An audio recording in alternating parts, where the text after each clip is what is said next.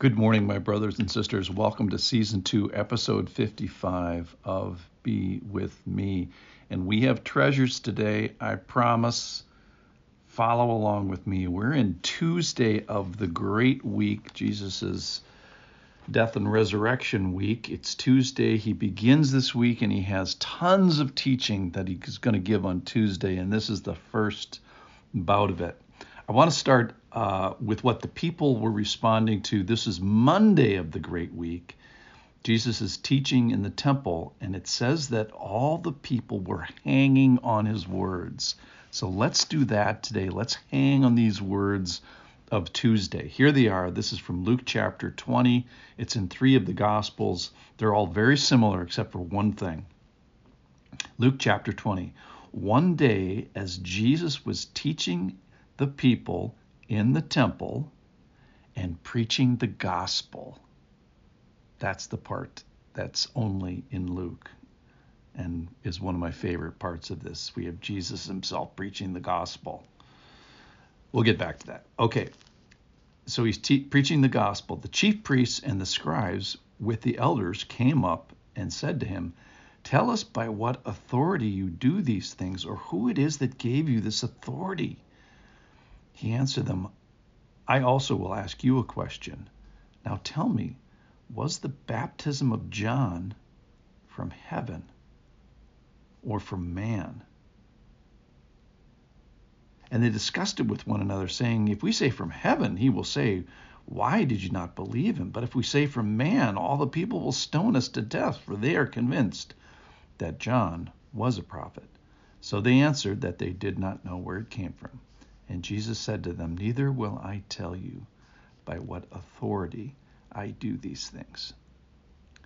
All right, so we're in Tuesday of the Great Week. Location, we're in the temple. The people, the non-authority people, are the people that Jesus is teaching to and preaching the gospel, and they're hanging on his words. At least they were on Monday.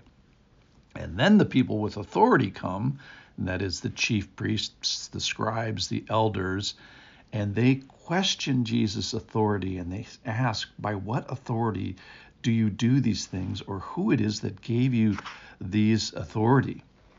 So before we get to that, I just wanted to wonder with you about Jesus preaching the gospel.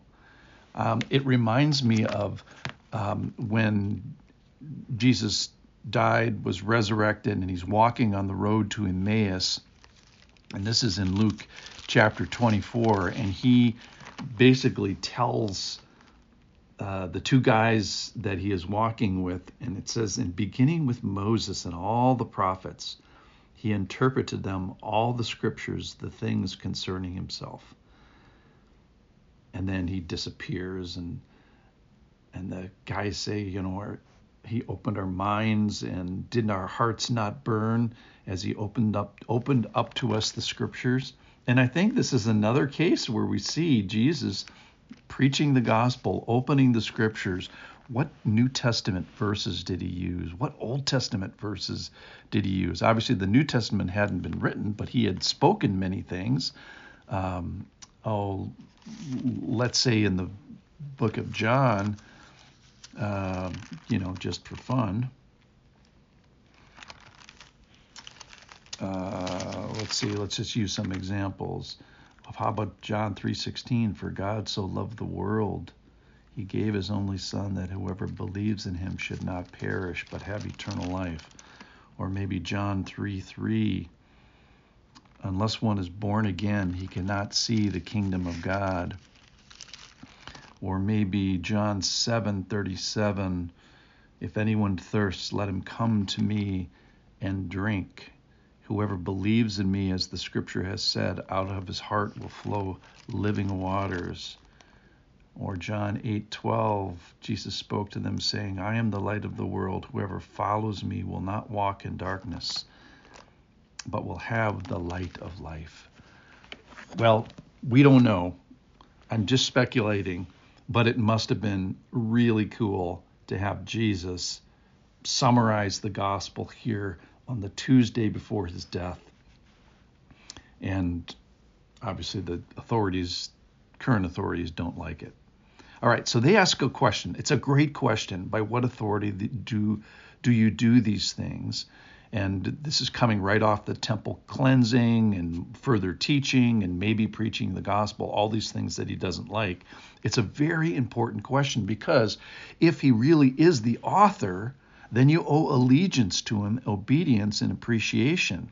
So he uses this example of John the Baptist. Where did the authority of John the Baptist come from? Who authorized John the Baptist, this sort of non-official authority? If it was from the Spirit, well, then from God himself, then Jesus says, well, why didn't you believe him? So the point is, if you get the authority question right, then you get the belief right. If he really is an authority, if Jesus really is an authority, if he really is author, then you owe him these things: allegiance. You owe him obedience to his rule, and you owe him thanks and worship and appreciation for what he says. So if he's the author, then he gets to sort of make the rules. All right, so a couple things today. I just wonder about the gospel. That's what charmed me the most in this passage. And am I a person that hangs on his words, like apparently the people were doing in the last week of his life? And I just wonder, what gospel did Jesus preach that day from the Old Testament or New Testament? Certainly, I think the emphasis should be to treasure the words that God has given. Yield to his authority, as was the problem. He's the relationship maker. So what does he offer in this gospel? Yes, there's rules. Yes, there's authorship. Yes, there's authority with a capital A. But the real thing that Jesus offers us is this relationship with the author. That's the amazing thing. He invites us to have this relationship. He says to us, "You get me," and I think that's the thing he was offering in the gospel. So let's go have a good relationship with the author today. That's what he offers us as author and friend. Thanks for listening.